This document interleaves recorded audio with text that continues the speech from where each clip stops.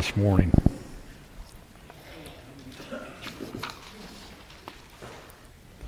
And before we do, let's just pray again. I was reading a thing. I don't know how many of y'all take Table Talk from R.C. Sproul's ministry, Look in Their Ministries, but they had their weekend devotional. They have a scriptural devotional 5 days a week, and then they have a guest write a column for the weekends. And this guy was from 9 Marks Baptist Church. He's on the staff there in Washington, D.C. And he wrote about what their service was like, about how much prayer was put into the church service. It's amazing. They had like 5 different times they prayed together, and he said it would, and the boundaries he gave for the time for their prayer was anywhere between 12 and 26 minutes. They had like, I thought, wow, isn't that something to have that much corporate prayer every time you get together? So probably have a lot of people wouldn't show up, I guess, if you prayed that much. But that's amazing, isn't it? And then 26 minutes together corporately, that's a lot of prayer. And I think that the shortest prayer they had was like maybe 2 minutes, and then they had some that would go up to 10 or 12 minutes, and then they had some that were intermediate in length, and so that's an extraordinary thing. So anyway, let's pray again. Father, we come to you today. Lord, we recognize that we are desperate, God, that we are in need of you, and that you are very generous, God. We remember this great thing that the apostle said, that you didn't spare your own son, but you gave him up for us, and that you'll give us all things with him.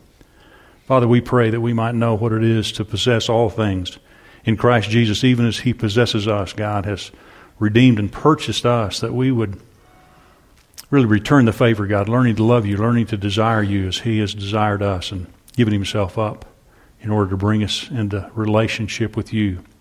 God, we thank you for your word. God, it's so sharp, it's living, it's active, it speaks powerfully. We pray again, God, that it would do its good work in us. God, you sanctify us by the washing of the water of this word.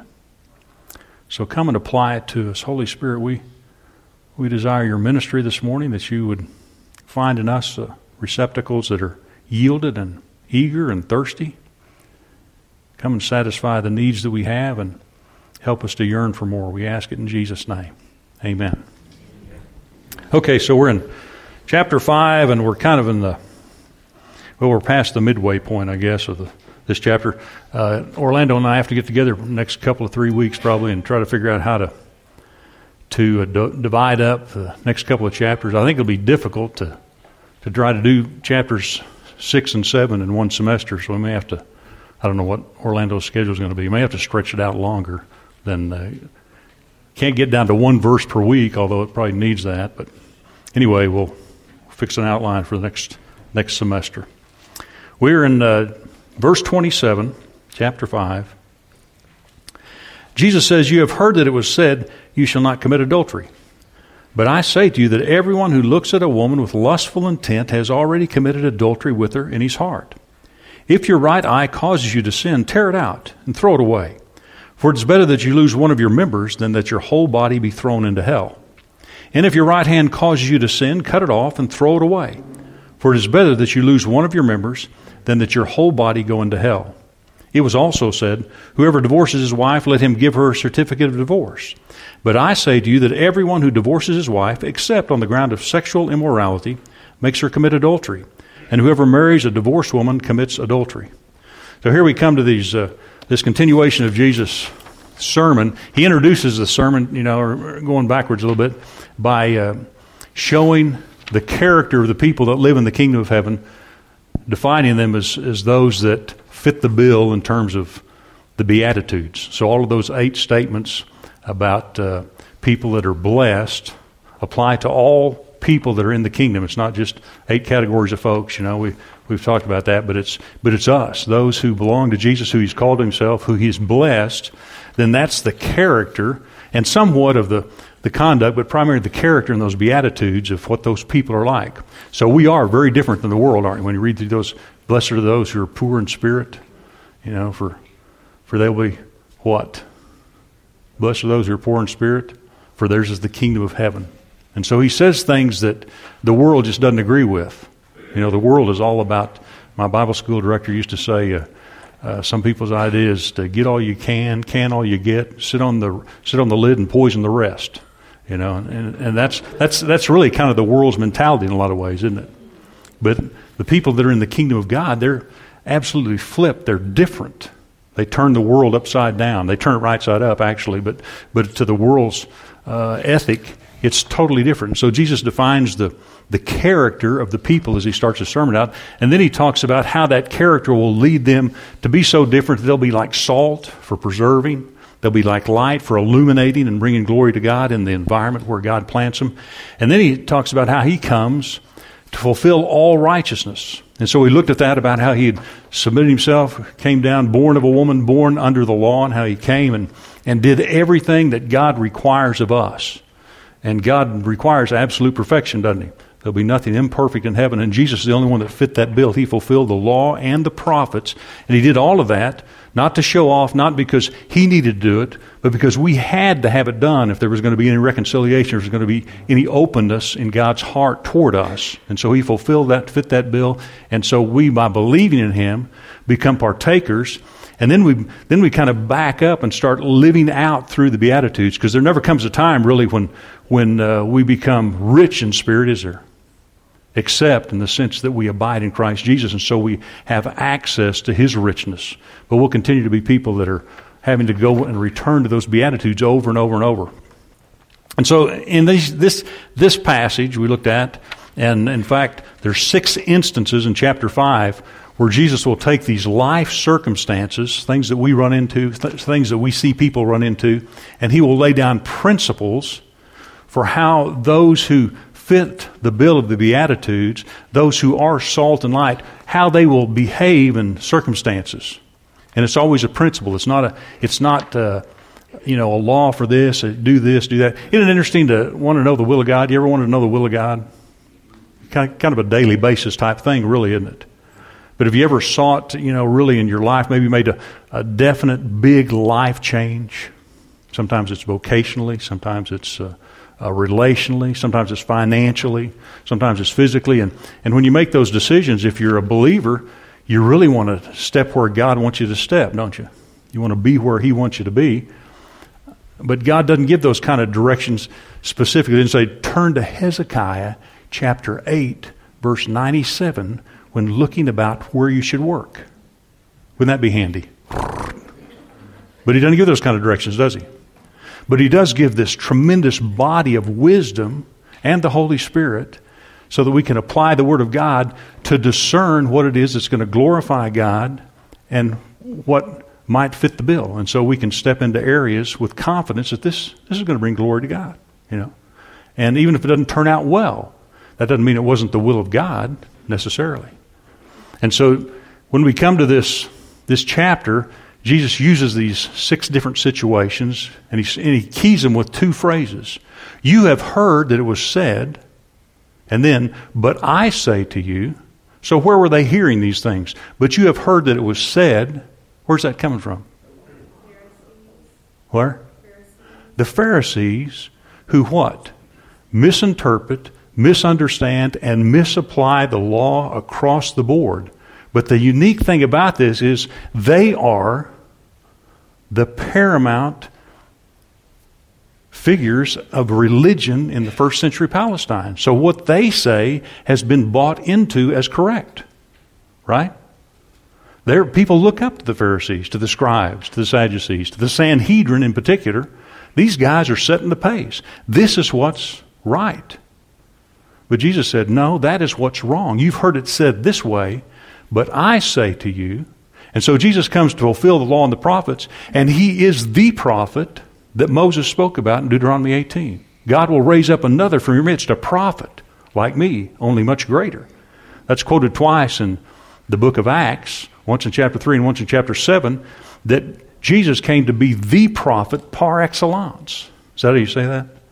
I looked it up on Google's par excellence, but I think they were from Texas. And I'm pretty sure that's a French phrase. Par excellence. Don't you like the way the French speak? Instead of saying less miserables, they say les moraux. No, that's less miserables. So anyway, par excellence, Jesus comes and He's the prophet. There's not a word that He speaks that falls to the ground. He fulfills the law and the prophets. He gives full meaning to what the law's intent is, and it's always about the heart, isn't it? It ultimately comes down to the heart. We find this in reading Paul, because Paul says, man, I went through the commandments. I'm the Pharisee of Pharisees, I'm the one that was after it harder than anybody. And I got down to, one day I was reading through the 10 Commandments again, and I got down to number 10, and it said, you shall not covet. And he said, it broke me open, because I realized all the externals that I'd been doing did not fit the bill. I wasn't in right standing with God, because my religion had been all external. I'd done everything to a T. I'd dotted all the I's, but I'd coveted. I was guilty before God. James says if we break one of those commandments, we've shattered the whole. And Paul realized that. And so the law was never about externals. But that's exactly what the scribes and Pharisees, the Sadducees, had made it all about. It was all about externals. That's so easy to slip into, isn't it? And to feel good about ourselves because we've done this. So I write the check. Oh, man. So easy to feel good about being generous to the missionary. But it's not about feeling good, is it? It's about glorifying God. It's about what commandment 1, because if you go all the way down to coveting, Paul says, coveting is the sin of idolatry. We've put something else in God's place. Our desires, our intents have become the God we worship. And when Paul saw that, he said, man, this devastated me. But it also turned him around to see. And so when Jesus comes, he said, you've heard it said, but I say to you. And so he uses these 6 instances, and it's easy. They're broken out in paragraphs. We're going to try to handle 2 of them at once, this is just overwhelming. It's overwhelming to read the Sermon on the Mount and to think I'm going to try to teach it. Isn't that an astounding thing? Try that sometime, because I think Jesus did a pretty good job at it. Yeah. And so I've been using as a resource a book that I've recommended to you, Studies in the Sermon on the Mount by D. Martin Lloyd-Jones, which is a great book to read. I'd encourage you to read it. This guy is so penetrating. And I really borrowed heavily from his, because when I looked at this particular passage, I thought, man, this is hard, God. I got 40 minutes, maybe 40 minutes, 35 minutes to talk about this passage, and one verse needs a lifetime of unpacking. But anyway, we're going to give it a shot. So he comes to this point where he says, again, you've heard that it was said, you shall not commit adultery. But I say to you that everyone who looks at a woman with lustful intent has already committed adultery with her in her heart. How many men are guilty of that? Any women here are guilty of looking at a guy? Well, sure. You remember 1976, the year of the evangelical? On the front of Time magazine, they had a smiling Jimmy Carter. Remember that? And they'd interviewed him during the campaign. And if this guy is a devout Jesus follower, you might not like his politics, but this guy loves Jesus. And they're interviewing him, and they asked him, he said, some reporter, probably a religious reporter, said, have you ever committed adultery? Well, that's a great question, isn't it? He said, yes, I have. He said, I've looked on other women with lust in my heart. Jesus said, the intent of the law is that you not covet your neighbor's wife or their donkey. Now, I've never had a problem with donkeys. We used to have a donkey that lived down the street from us, and he takes a, and when they get cranked up, it's better than a siren. But at any rate, to lust after something, to desire something that somebody else has, that's not living up to the standard. Jesus lived up to the standard. He did. He fulfilled the law and the prophets. But you and I haven't. We haven't done it. And we are incapable of doing it. At some point we fail. But Jesus still represents us. He still clothes us. We're still covered in His righteousness. We're still declared holy because He is holy. And He's done these things for us. And we grow in this holiness. But this sermon is very convicting, isn't it? I mean, if you read this with an open heart, this is a very convicting sermon. And so he says, you're not supposed to do that. If your right eye causes you to sin, pluck it out. Boy, eyes are precious, aren't they? Isn't vision a wonderful gift? Wow. be hard to be blind. I just can't imagine. It's hard to go blind. I think of my granddad who had macular degeneration and they couldn't really prevent it degrading, and he'd always been a voracious reader, and he got to where he couldn't read anymore. He couldn't even watch TV. He couldn't mow his lawn. He liked to mow his lawn until he was in his late 80s. He couldn't do that anymore. And what a tremendous loss. But Jesus says, listen, if your eye causes you to sin, pluck that sucker out and throw it away. Okay? Or if your right hand, now right hands are valuable, aren't they? Unless you're a lefty. If you're left-handed, you're sinister. That's the meaning of being left-handed in the Greek. My wife's sinister. So anyway, but you're right, that's a valuable portion of your anatomy, isn't it? Your right hand, wow. Jesus said, if it causes you to sin, cut it off, throw it away. It's better to enter into life maimed than to go to hell whole, right? So Jesus is talking to us about not just in this instance, not just in the idea of lust, but in the whole concept, this principle of sin. Sin is extremely serious.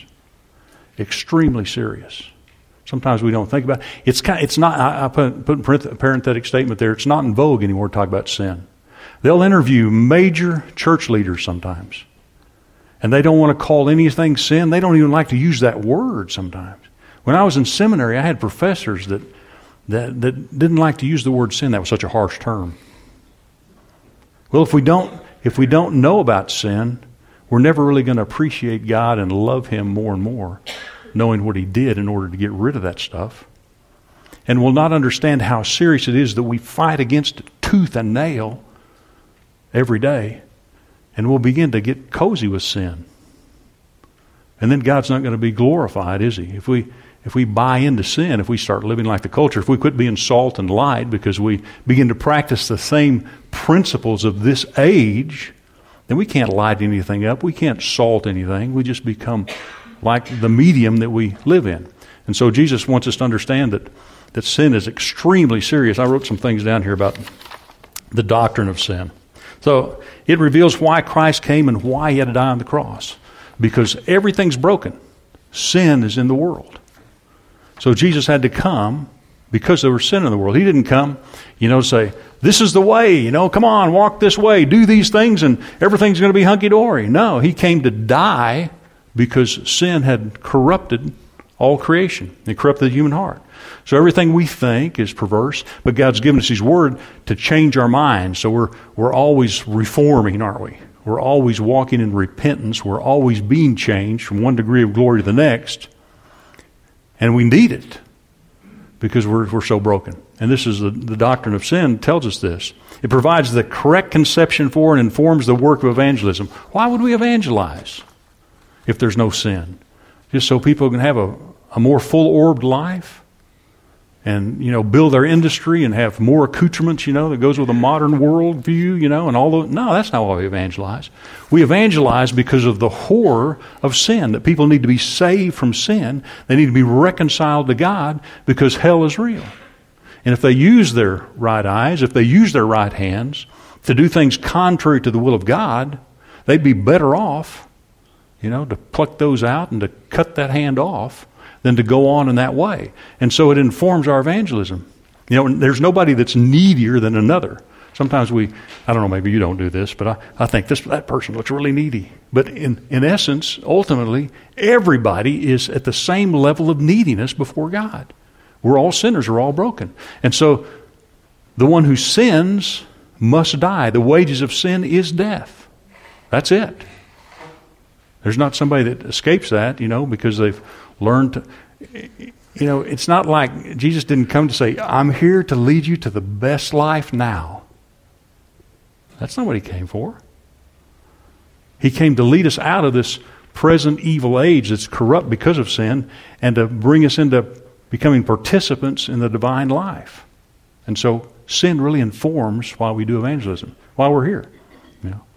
Why each week somebody climbs up in that pulpit in there, preaches a sermon, preaches the good news of the grace and the mercy that are found in Christ Jesus.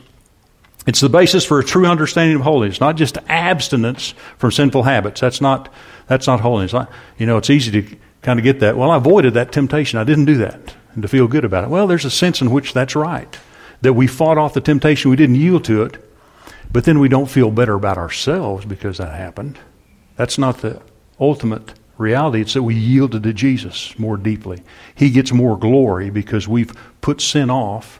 And, you think about the sins that we might participate in. Some are more noticeable, Paul tells Timothy, and others kind of trail behind us, But the ones that are more noticeable aren't any worse than the ones that are kind of hidden, that are more culturally accepted. Sin is sin. And if we break one law, we've broken them all. And so this whole idea of holiness being our behavior, it's like Kim was saying this morning about smoking cigarettes.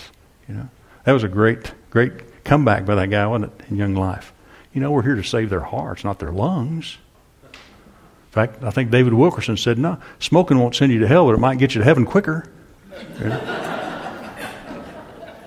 So I heard another story about that. Chuck Smith, the guy that founded Calvary Chapels out of the Jesus movement in the early 70s in Southern California, his church began to grow, and he got all these long-haired beach hippies started coming to his church, and they just were going barefoot, and they weren't all that well kept. And some of his deacons came to him and said, Pastor Chuck, we got a problem. He says, what is it? He says, these kids are coming in here, and their dirty feet, we're getting the carpet all dirty. They're sticking their toes up in the communion cup holders, during the service and stuff. This is a true story. He said, what are we going to do? He said, tear the carpet out. Tear the carpet out, because holiness is not about externals, is it? It's about the heart. It's about the heart. And so this is what Jesus is getting across, is the fact that sin is not about your right hand. It's not about your right eye. It's a heart issue. And our heart informs us and inspires us to go after, either the good or the bad.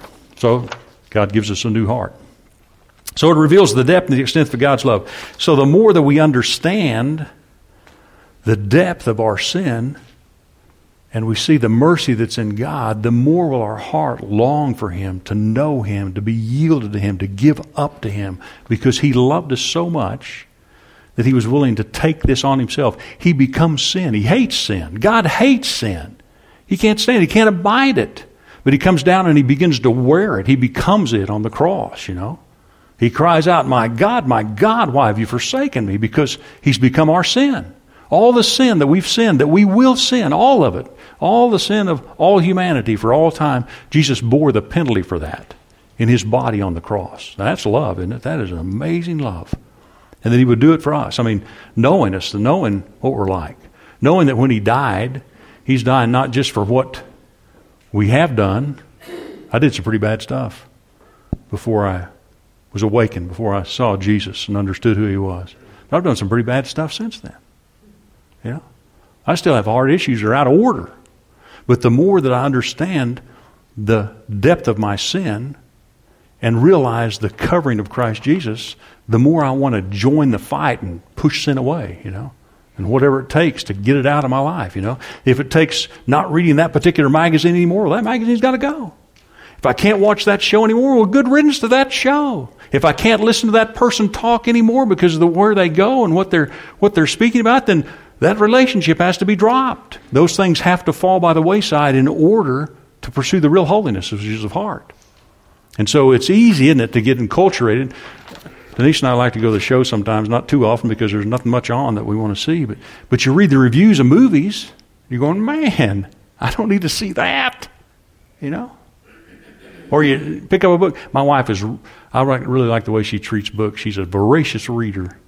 She's always reading 2 or 3 things at once at least. And so she gets these books. And I've seen her so often get a book. And she loves to read. She loves it.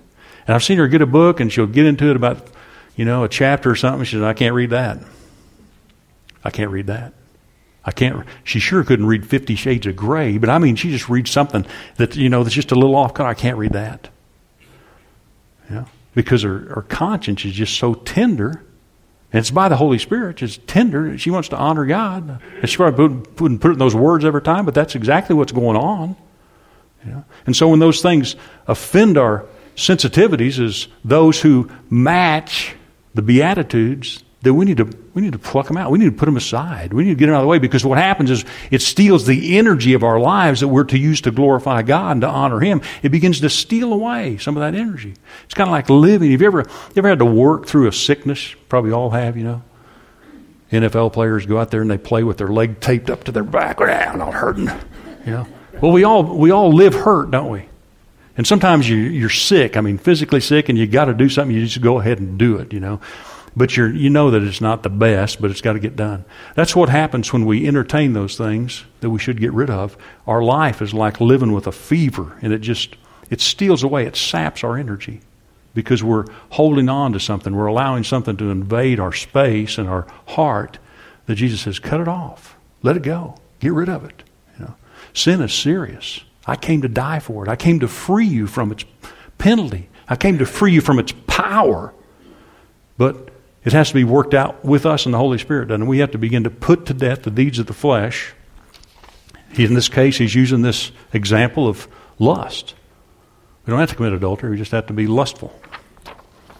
So it's serious. It's a disease. Sins are the symptoms. We are sinners, and so we sin. That's just the way it is. It's been that way since the garden. We sin because we're sinners. Self-control is not synonymous with holiness. We might be able to push something off for a while, you know. But if we're not dealing with the heart issue, if we're not pulling up the root, if we're not cooperating with the Holy Spirit to get rid of that, it's just going to keep coming back, and the likelihood is we'll collapse to it.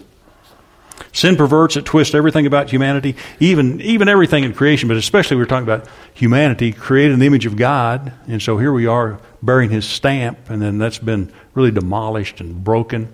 And so every bad thing, I've thought about this, thought about it a lot of different ways, but I've thought about this, you know, some people maybe are born genetically predisposed to homosexuality. Does that make it right? No. Because sin is in the earth. And sinners conceive sinners, don't they? When two sinners get married. Did y'all ever marry a sinner? My wife did. And so we had 3 beautiful little sinners. In 1975, 1979, and 1990, we had 3 beautiful little sinners. Because that's all sinners can produce. That's all we can produce. And so genetically, when the fall occurred, everything broke. Genetically, it broke.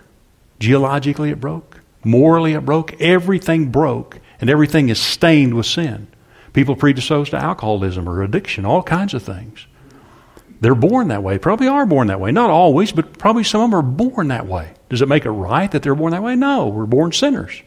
Jesus came to redeem sinners by giving Himself in their place to do away with the penalty of that sin that is incurred, and then to help by the power of the Holy Spirit to put to death the power of sin. One of these days, when we see Jesus face to face, then the presence of sin will be dealt with. Won't that be phenomenal? That'll be one of the best things in heaven, is no more sin. No more temptation to sin. Totally new. Everything made new. Sin perverts, twists everything. Sin is destructive. I already said that. Wages of sin is death. So how are we going to deal with sin? Jesus said, well, cut off your hand. Pluck out your eye. Be a bunch of one-handed blind people in there. But literally, people used to do that, you know.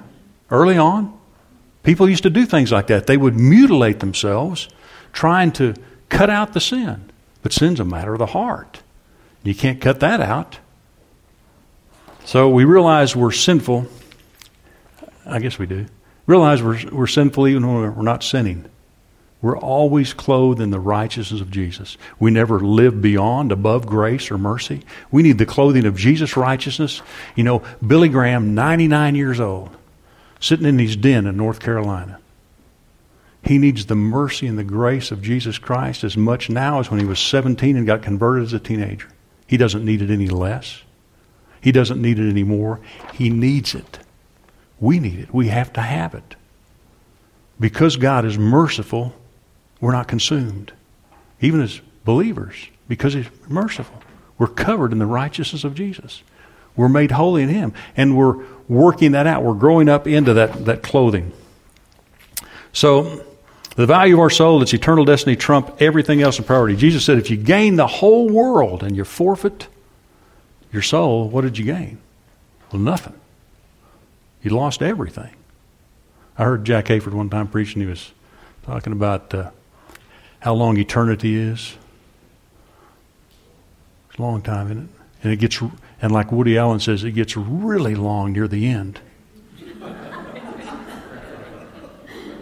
But he said, think about this. He said, if a sparrow was to take a grain of sand from the beach of the Pacific Ocean and take that grain of sand and fly with it to the most distant star and come back and get the next grain and fly with that grain to the most distant star and do that until he had moved the earth in its entirety from here to the most distant star, eternity has only begun. Eternity's a long time, isn't it? It's timelessness. This is the priority. This is the destiny of our soul, to live in the presence of God forever and ever, free from the penalty, the power, and the presence of sin. Sin has to be dealt with. It's going to be dealt with. It has been dealt with. But now it's being dealt with in this age because we are being prepared for eternity. So if we gain everything this world has, Jeff Bezos just trumped $100 million. He might be the first trillionaire. Give him another 6 months, he'll be worth $5 trillion. You know. And I don't know Jeff. I bought a few things from Amazon. I guess that's our connection. But you know, if he gains more than that, if he gains everything, I've read that Vladimir Putin is probably the richest man in the world, so he's somewhere up there. Maybe he's $500 billion already. Who knows? But if you gain the whole world and you lose your soul, you profit nothing.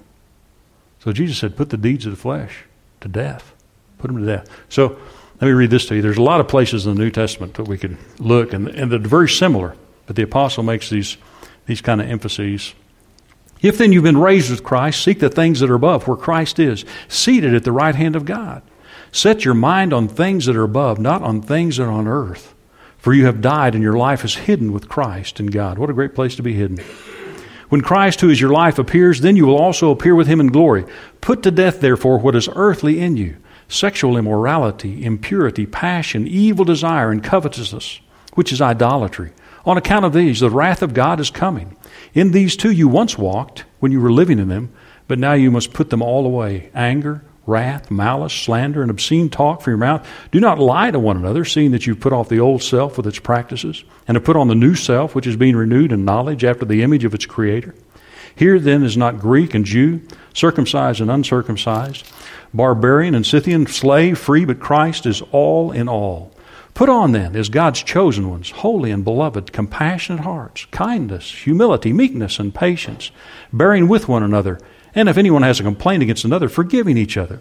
As the Lord has forgiven you, so you also must forgive. So really the freedom we have is in forgiveness and love, isn't it? Which is a real clue to this next little section where he talks about divorce.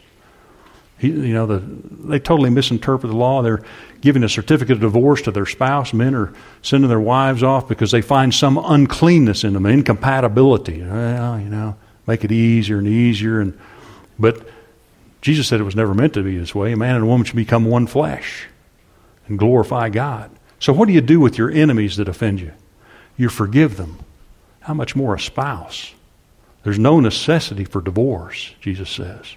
But because of the hardness of our heart, God has granted for adultery, for fornication, for any sexual sin, He's granted a certificate of divorce. But it was not like this to begin with.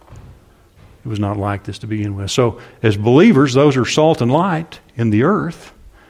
We should live in a way that really exposes that kind of darkness, that there is love, there is forgiveness, there is mercy, there is healing. Why would we expect governments and corporations and other entities to keep their word if as Christians we won't even keep our vows of the wedding? So Jesus said, but because of your hardness of heart. So it's not the unforgivable sin to be divorced, but it's very damaging to people, and it's bad testimony. But Jesus is certainly merciful to those who have called upon His name, to continue to call upon His name. So where did we get to?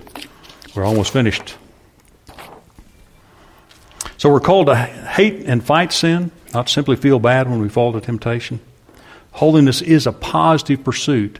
It's getting to be more like Christ Jesus. It's an appetite to know Him. It's an appetite to go after Him. It's an appetite that causes us to beat our body into subjection, like Paul says in 1 Corinthians chapter 9. Not shadow boxing, not fooling around, but really putting a twist on our soul so that we don't pursue the deeds of the flesh. So here's some tools in the conflict. Don't read, listen to, watch, or pursue things that feed the flesh. Put on the Lord Jesus Christ and make no provision for the flesh. It's like that old deal. I don't think it's true, but you always heard this everybody's probably heard this story. If you put a frog in a pan of water and you turn the heat up slowly, he's going to be boiled alive. Well, that's a dumb frog, but I don't even think that's true. But you get the picture. Well, we live in a culture that's just perverse. It's perverse in every way. It's perverse in its financing. It's perverse in its sexual mores. It's perverse in interpersonal relationships. You see how it's just perverse, isn't it? Isn't it a wreck? It's like Kim was saying, 5 more years we won't recognize it. Well, we don't recognize it from 10 years ago, do we? What a difference, Just downhill on a sled. Just greased. We're just going downhill. And it's so perverse that it's easy not to pay attention. We have to stay alert.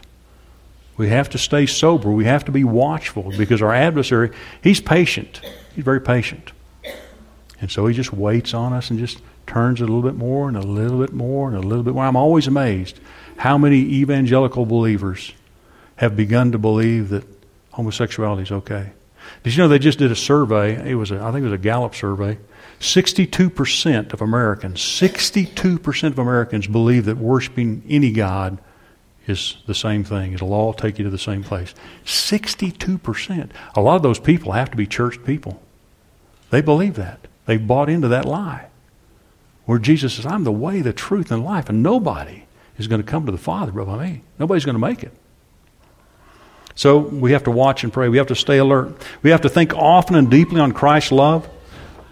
And it's kind of like John Piper says, what a terrible thing to have to meditate on grace all the time. What a terrible thing to have to meditate on grace all the time. But it's not a terrible thing, is it? But to consider, to think, to look upon Christ Jesus, as Kim was saying, the beauty of Jesus on the cross this morning, thinking about what He's done for us and how He ever lives making intercession for us, that continues to keep us alert. Then receive the presence and the power of the Holy Spirit. Jesus said, if you ask and keep on asking, if you seek and keep on seeking, if you knock and keep on knocking, the Father will give you the Holy Spirit. You will receive power when the Holy Spirit comes upon you. And so we have this power that's resident in us, the third person of the Godhead, but we have to call upon.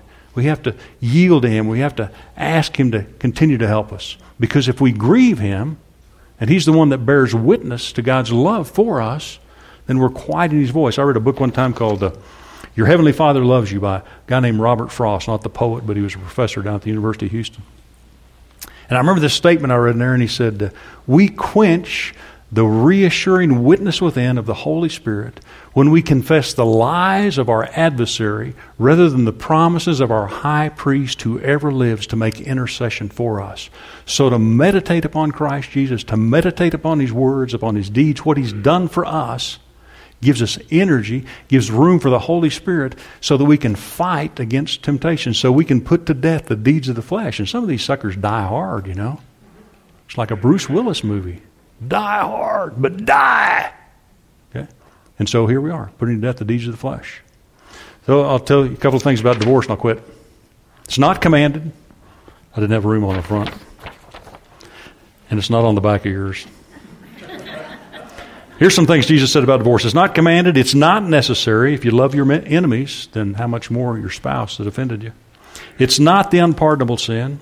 It was allowed, not designed by God. And it's only for cases of fornication or desertion, according to Paul in 1 Corinthians chapter 7. So it's important that we see the mercy and the love of God that's covered us, that we give that to those around us, especially our spouses. Wow, God's made us one with them. We got to be ready to forgive them. But at any rate, sin's a serious thing. It helps us to understand the love of God. It helps us to fight the good fight. It helps us to stay true in evangelism because everybody's in the same boat. Everybody's in need of reconciliation with God. There's not anybody out there. Gandhi Didn't make the cut, you know what I mean? He did say that. I read his autobiography, which is a hard read.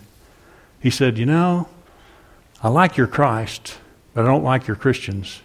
But he didn't believe Jesus Christ was born of a virgin. He didn't believe he was God in the flesh. He just liked the Christian philosophy. People have to know Jesus. They have to know Jesus, that he died for their sin. Let's pray together. Father, we thank you again for Christ Jesus. We thank you for your word, Lord, that you've given it to us, that you've brought it home to us, God, that we have it in our own language. We pray for those that don't have it in their own language, that they might be able to read and hear your voice, God, speaking to them. But God, we have heard, we do hear. God, we want to hear more clearly. Pray that you'd clean out our ears from all the cultural impartations, all the misinterpretations, the misapplications, God, the misunderstandings. Help us to see not what we've heard, but as you say to us, the prophet, the one who is and who was and who is to come, the one who is the Word of God, the one who loves us and gave himself for us. Help us to know your voice, to know you, God, to make you known, to be salt, to be light, that you might be glorified in us, God. Again, we ask you these things, God. We know that you work beyond what we can expect or even think to ask. We're so grateful for that, God, because we don't know how to pray as we ought. We thank you that you make up the difference in every way. We give you praise now in Jesus' name. Amen. God bless you all. Have a great day.